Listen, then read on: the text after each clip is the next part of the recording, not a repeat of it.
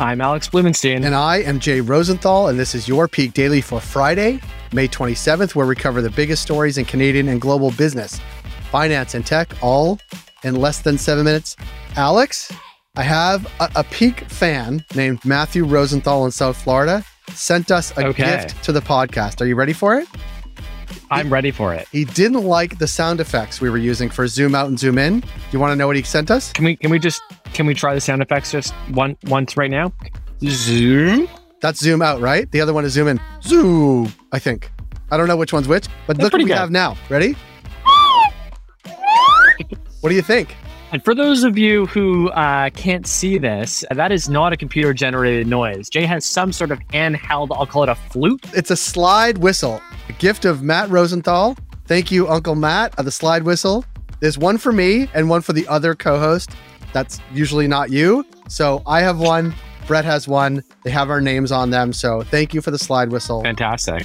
First gift of the pod. Alex, aside from that, what do we have for the Peak Pals today? You got it. For our first story, the SEC proposed new requirements for funds that market themselves as ESG. And for our second story, the president of the World Bank is warning of a global recession triggered by the war in Ukraine, along with some other factors. And for our third story, Canadian art is having its moment as art prices are hitting new highs. Jay, is crypto and housing out and art in? What if you mash up art and crypto and you have NFTs? That's not the art we're talking about. Are you ready?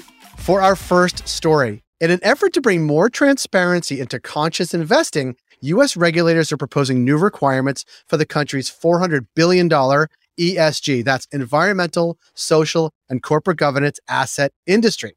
The SEC is looking to give do-good investors more information about ESG-focused vehicles, like mutual funds and ETFs, by updating the rules governing disclosure requirements and fund names. Under the new rules, the SEC would limit what funds could be given the coveted ESG label based on its actual holdings, and any ESG-related funds would have to disclose how they measure progress toward those ESG goals. Alex, what prompted the closer look from the SEC? You got to follow the money, Jay. Fees charged by banks and asset managers that tap into climate change or social justice are typically much higher fees than what investors pay for low-cost index funds. But there are few standards for what actually constitutes an ESG stock, bond, or strategy.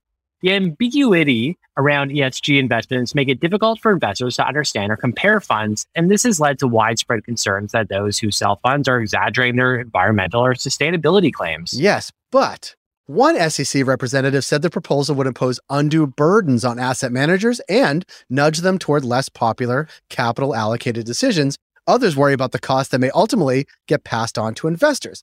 The green investing boom, which hit $2.78 trillion globally last quarter, has posed growing challenges to regulators. But considering the financial industry has been profiting off ESG marketing with relatively little oversight, they can likely afford the costs associated with measuring how, and really if, their products are achieving those objectives.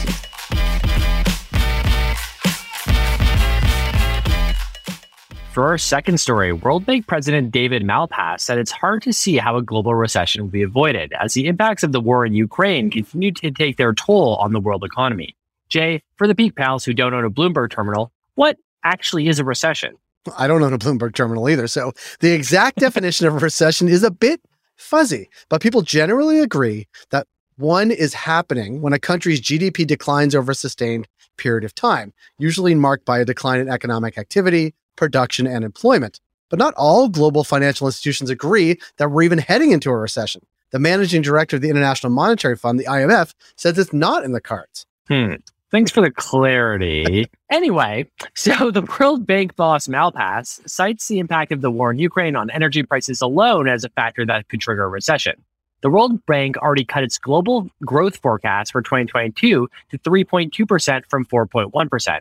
And prices of long-term government debt, which is generally considered a relatively safe asset that performs well when people are worried about the economy, have increased in recent weeks. 4 recessions have hit Canada since the 80s, the most recent being early in the pandemic. Without relief from governments or the central bank, a recession now could be especially painful. 16% of Canadian households already struggle with food affordability, and gas prices have soared by 50% in the last year. That's why I don't drive, and neither does anybody at the Peak. For now, though, Canada's economy is still growing, unemployment is at record lows, and retail spending is still solid. All positive signs, but there's no doubt we have a rocky road ahead.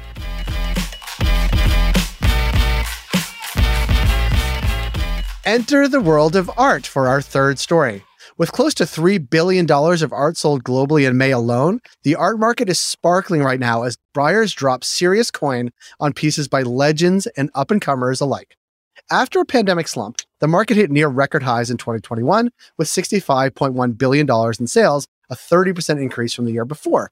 The upswing shows no sign of stopping as recent auctions by Christie's and Sotheby's have fetched hundreds of millions. Canadian art stole the show at both auctions, as the late Matthew Wong's piece Green Room sold for $5.4 million, which is a record price for him, and painter Anna Wyant's Summertime sold for $1.5 million, which is $1.2 million over estimates. Alex, what is driving big money art moves? Good question. Pandemic-era online bidding has allowed new buyers to participate anywhere without using an intermediary, creating a new pool of bidders. This is particularly popular with bidders from Asia. A steady stream of new billionaires, as we've talked about before. There's one for every 30 hours since the pandemic started. I don't know when our time's coming, Jay. So these new billionaires are getting in on the action. That's created demand for lesser known artists as markets happen. And art is seen as a safe investment in an incredibly uncertain market, providing stable long-term returns with gains comparable to those of high-yield bonds. And then finally, big names have been hitting the market, not just Andy Warhol, whose Shot Sage Blue Marilyn went for US $195 million at auction recently, but also pieces from renowned artists like Jean-Michel Basquiat and Mark Rothko have commanded 8-figure bids. Now, just because art auctions are more visible than ever, Christie's live-streamed auction this month drew 3.7 million viewers. That didn't actually mean it's more accessible for the average person. Despite platforms like Masterworks, shout out, full disclosure, they are an advertiser, and Artsy that aim to make art more affordable for investors, fine art collecting is still the domain of the excessively wealthy, which is that you and I, Jay? I don't think so. No, Getting there. It reminds me of the line from Ace Ventura, Pet Detective. If you're not a billionaire in the next 30 hours, just wait longer. Geek Pals, thanks for making us the most listened to and only news podcast in the country. If you got a second, why not follow this podcast on your app of choice and leave us a review? And if you want more Peak, make sure to subscribe to our daily newsletter at readthepeak.com. I'll be here for one more day on Monday, so, Al House can stick around. As always, thanks to Dale Richardson at 306 Media Productions for producing this episode. Thank you, Dale, and thank you, Alex, and thank you, Matt Rosenthal.